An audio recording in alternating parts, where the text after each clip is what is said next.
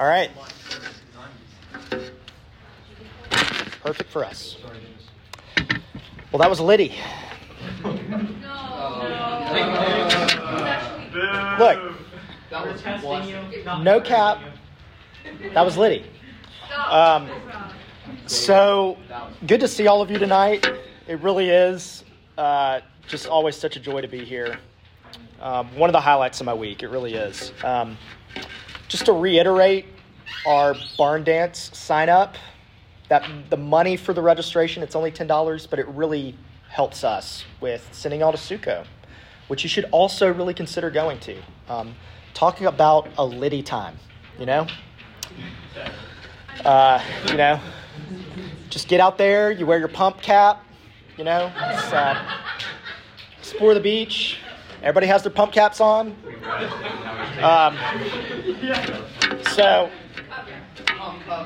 Pump cover. Maybe Val was playing a joke on us. Okay, great to see everybody. So if you're new to large group or don't come to large group often, here in RUF, we say every week, you're never so bad that you are beyond the reach of God's grace, and you are never so good that you're beyond the need of God's grace, that here in this space in RUF, we long to just be a loving and safe community that explores what Scripture says about all of life. So some of you may have grown up in the church. Maybe you're believers. You've grown up understanding the Bible, learning more about it. It's been kind of a part of your lives. You want to grow in your faith, the grace of Jesus, understand more and more what that means, what that looks like. RUF is for you. But on the other hand, some of you may be here still pretty new to Christianity. Maybe some of you are skeptical about Christianity. Maybe you've been hurt in the past by Christians. Maybe you're burned out by the church. Maybe you're confused about what the Bible really teaches. RUF is for you. RUF is for you too. So I'm really glad you're here. And I hope that we can get to know you and become better friends with you. So our text for tonight is Ephesians 2, 1 through 10. It's printed in your bulletin there. And I'll read it in just a little bit. A couple weeks ago, I mentioned that Ephesians can basically be split up into two sections.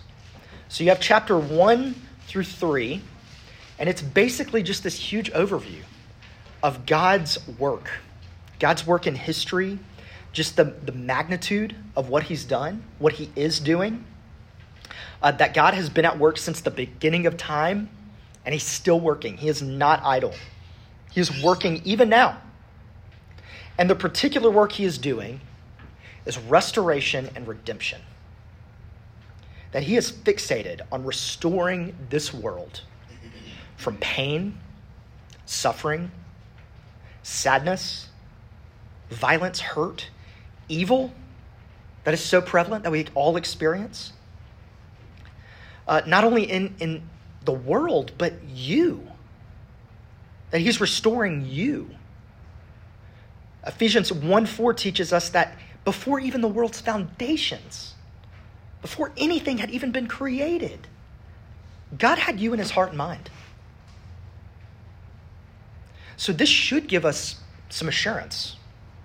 It should give us confidence that God knows us, that he saw us, that he sees us, that he's working. But if I had to guess, it's really hard for a lot of you to believe that.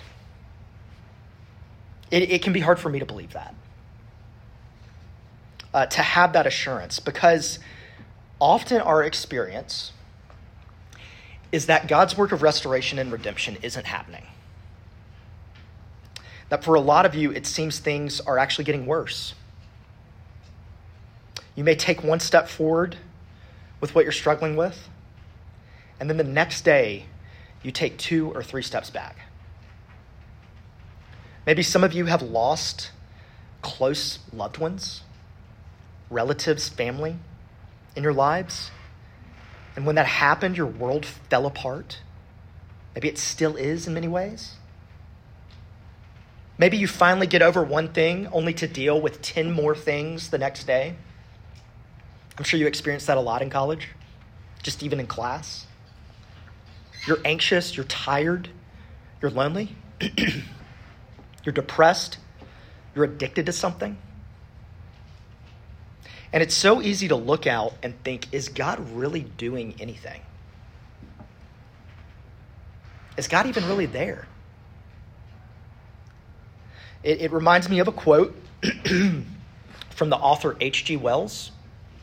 Do y'all know who H.G. Wells is? Wrote The Time Machine, War of the Worlds. And he had written shortly after World War I, saying this about mankind. Can we doubt that presently our race will more than realize our boldest imaginations? That it will achieve unity and peace, that it will live, the children of our blood will live in a world made more splendid and lovely than any palace or garden that we know, going on from strength to strength in an ever-widening circle of adventure and achievement. What man has done, speaking of the war, the little triumphs of his present state, and all this history we have told, form but the prelude to the things that man has yet to do. So this is a guy with a pretty high aspirations for human progress. Speaking right after World War I, which was also called the war to end all wars. But the only problem is, about 20 years later, World War II occurred. And after World War II, this is what H.G. Wells says. Homo sapiens, as he is pleased to call himself, is played out.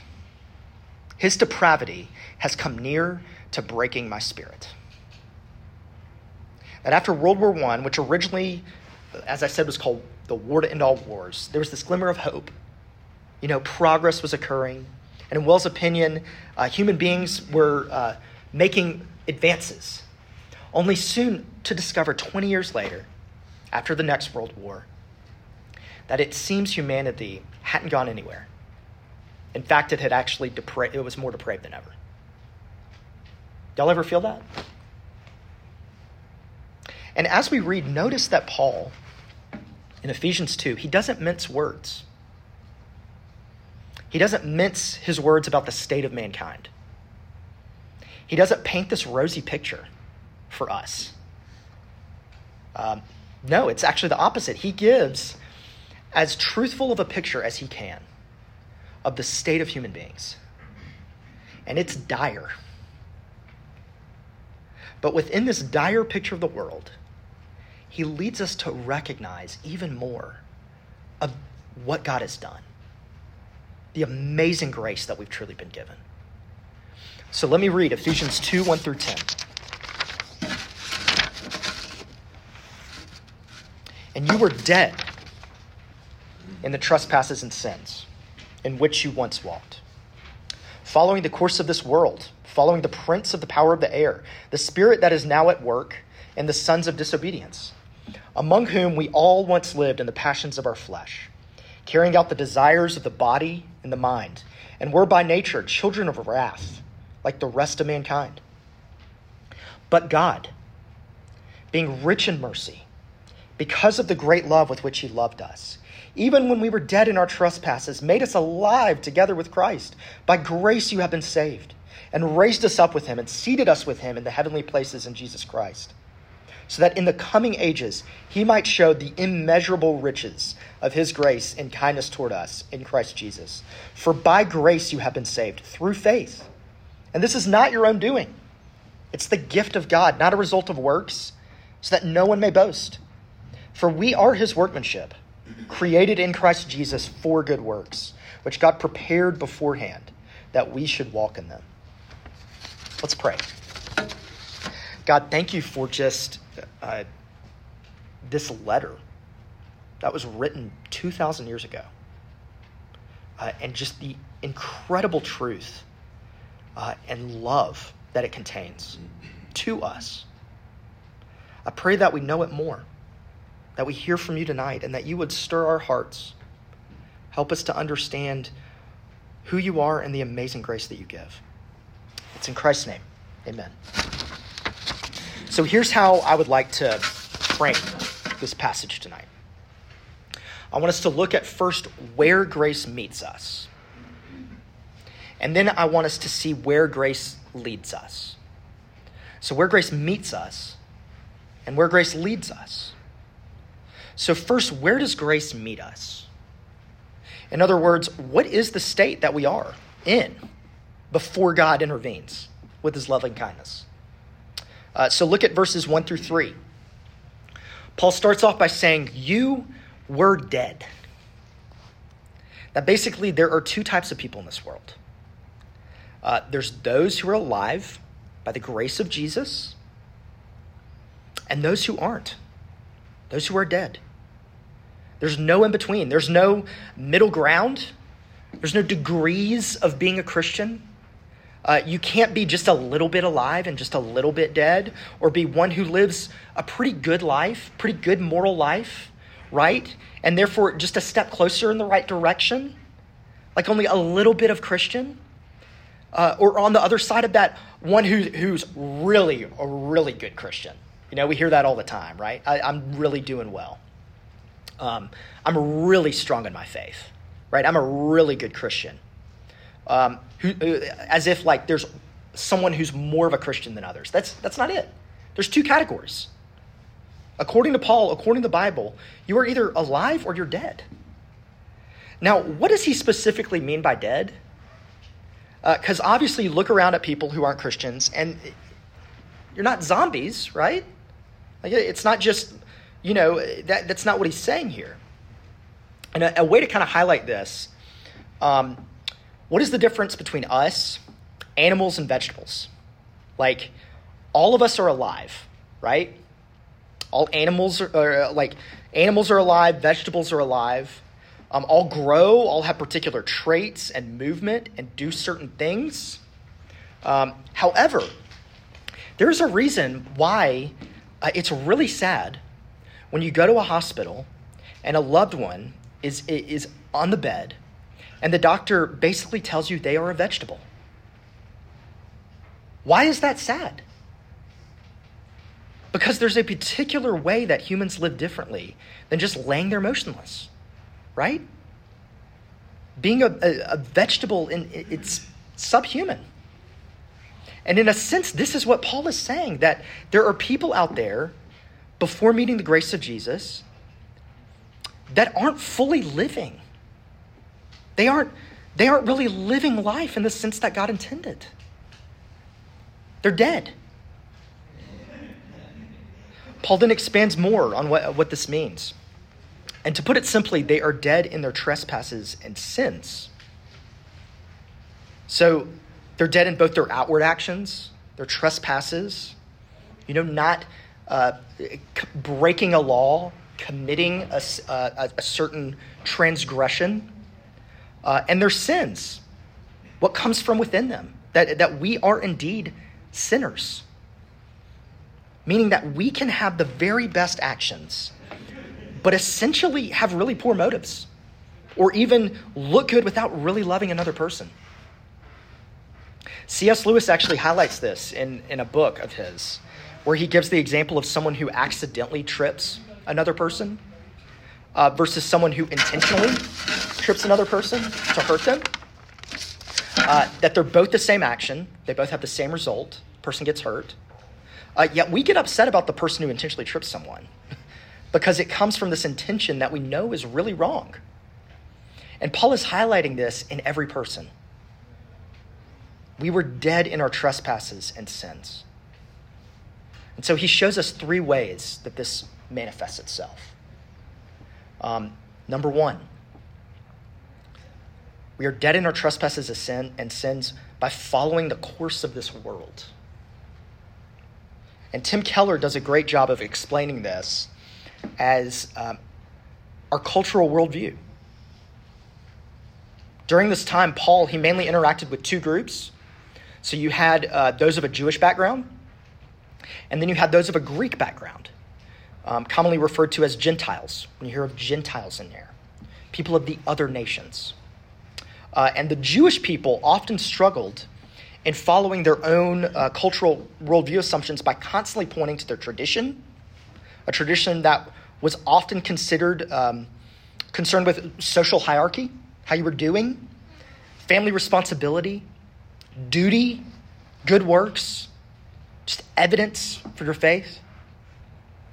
And these people were constantly believing that life was really about keeping their family happy, keeping the status quo, making sure that they did whatever their tradition measured as success. But then the Greek background would often struggle in the opposite way. This group was constantly challenging the world by turning inwardly towards their own personal autonomy, their own religious beliefs, what felt right to them, what made themselves happy, regardless of the tradition they were exposed to. And notice, the Bible challenges both of these. It challenges both of these groups with the grace of Jesus. It says that both, in a sense, are following the ways of the world, the course of the world. So which group do you feel more drawn to? You know, some of you may be here today just because you know it will make your mom and dad happy. Maybe, make your peers happy. Kind of keeps the status quo. Maybe being involved in a Christian group sort of provides status, popularity. You have social stuff, like you have friends. On the other hand, some of you may really be striving to just do what feels right for you. Whether that's physically, emotionally, spiritually.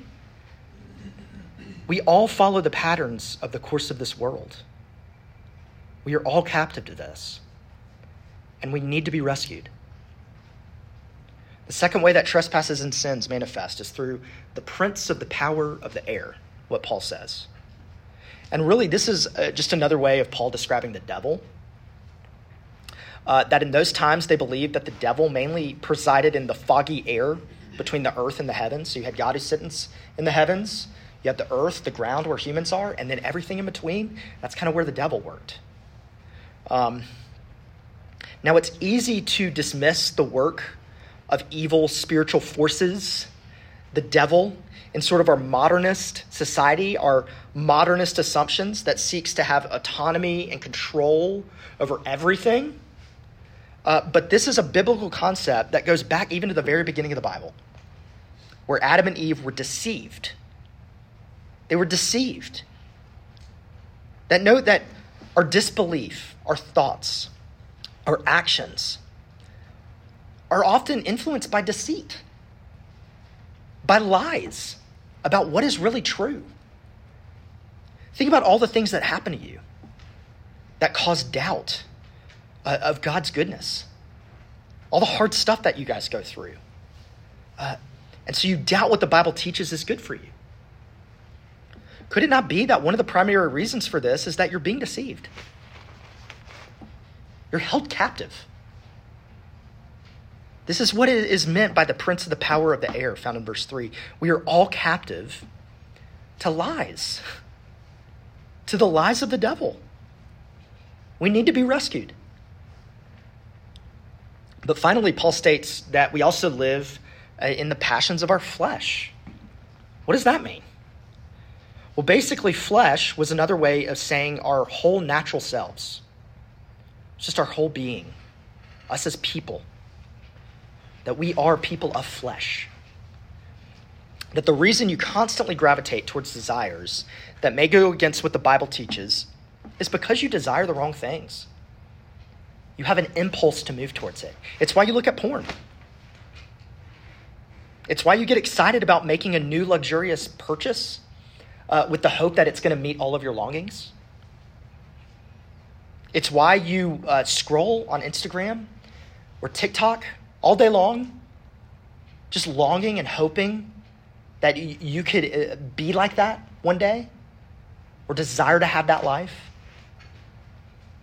or selfishly want recognition or status at all costs, whether it means gossiping, whether it means just getting ahead in any way you can, because you're captive to your own desires. You need to be rescued from it. We all do. And all of this is Paul's way of showing us where we are before we met the grace of Jesus. And when it comes down to it, we are utterly helpless. A couple years ago, there was a story in National Geographic about this couple that was on a day hike with this touring group in the mountains of California. And they decided to split from the group and go off on their own little adventure. Well, they get farther into the woods and decide that they need to turn back. And after a while, they discover that they are only further in the woods and completely lost. So they soon come across a campsite, hoping that this is like some hope to get them back. And it's abandoned. They find a journal, and the words in the journal, all it says is, it's hopeless. There's no way out. They were completely trapped. No radio, no cell service, nothing to help. So the only thing they decided to do that could give them any hope was to set the whole place on fire. So that meant they would either be burned up with the fire or with the hope that someone would see that flame and come and rescue them. But the point is, they couldn't do anything. They were either going to die or get rescued. They understood the dire situation, and no amount of working harder or just running more or going longer was going to help them. Someone had to come. And in the same way, this is where grace meets us. And Paul in verse 4, he pens, in my opinion, the single greatest two words in all of the Bible. But God. That on every single passage in Scripture, you can come to the conclusion, but God. Why am I here? But God. Why am I a Christian and other members of my extended family aren't? But God. Why, after years of running from Jesus, of following my own cultural assumptions, of listening to my own lies, of deceit, of succumbing to my own fleshly desires and impulses, would I now be standing here believing in the mercy and grace of Jesus? But God. Because of the great love with which he loved me, even when I was dead in my trespasses, made me alive together with Christ. By grace, I have been saved. The grace of Jesus met me and it rescued me. He rescued me. Utterly lost in the forest with no hope, Jesus saw the burning flames and found me.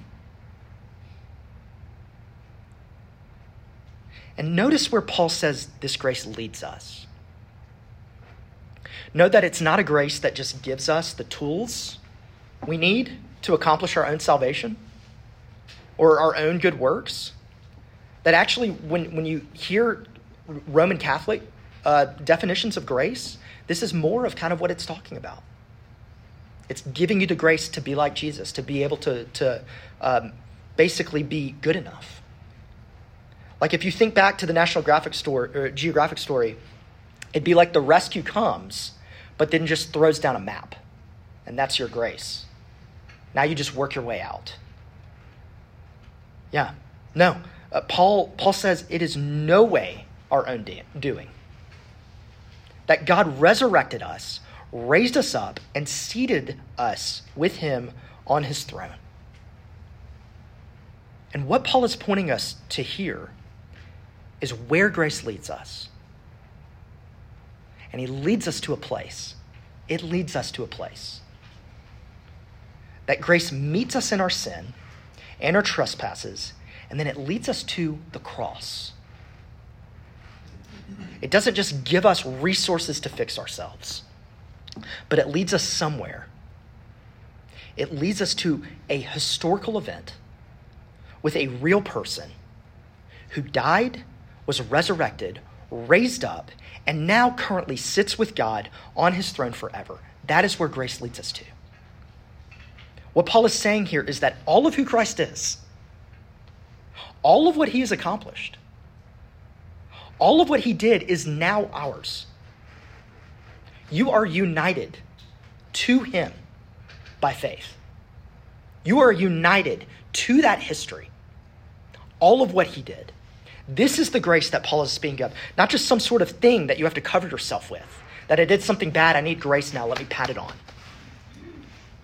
No, it is being fully united to God in Christ by faith. It is by grace you have been saved through faith, that you are not defined by the action you did today, or that thought you have about that person right now, or that thing about you that you would never, ever in a million years want anyone to know. You are defined by Jesus. That's it. That's what Paul is rejoicing in as he speaks. That is the good news. So as I close, what does this mean? If this is true, what does this actually mean for you? What would this mean if you really believed it? How does it really change you? There's a story about a slave during just that heinous part of American history, the slave trade. And he was bought at an auction by a wealthy landowner.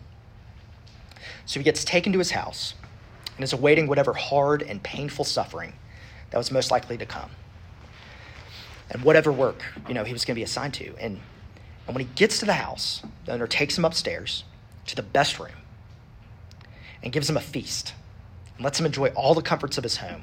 And then the owner smiles at him and says, I bought you so that you could be free.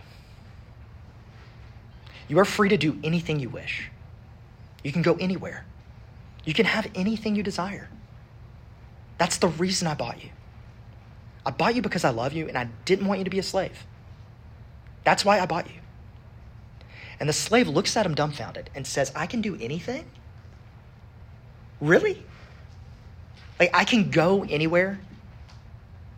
I can have anything I want? And the owner says, yeah, I bought you so that you could be truly free. And the slave looks at him and says, I can't think of anything else better than to be with you right here in this house. This is where grace leads us over and over and over again. Back to a person. Back to Jesus who bought us because he loved us. Back to a master who wants nothing more than for you to just be with him. Walk with him. Enjoy him. That there's no better person to be with and to walk alongside. Let's pray. Dear God, thank you for time that we can study your word, that we can hear from you, hear directly from you.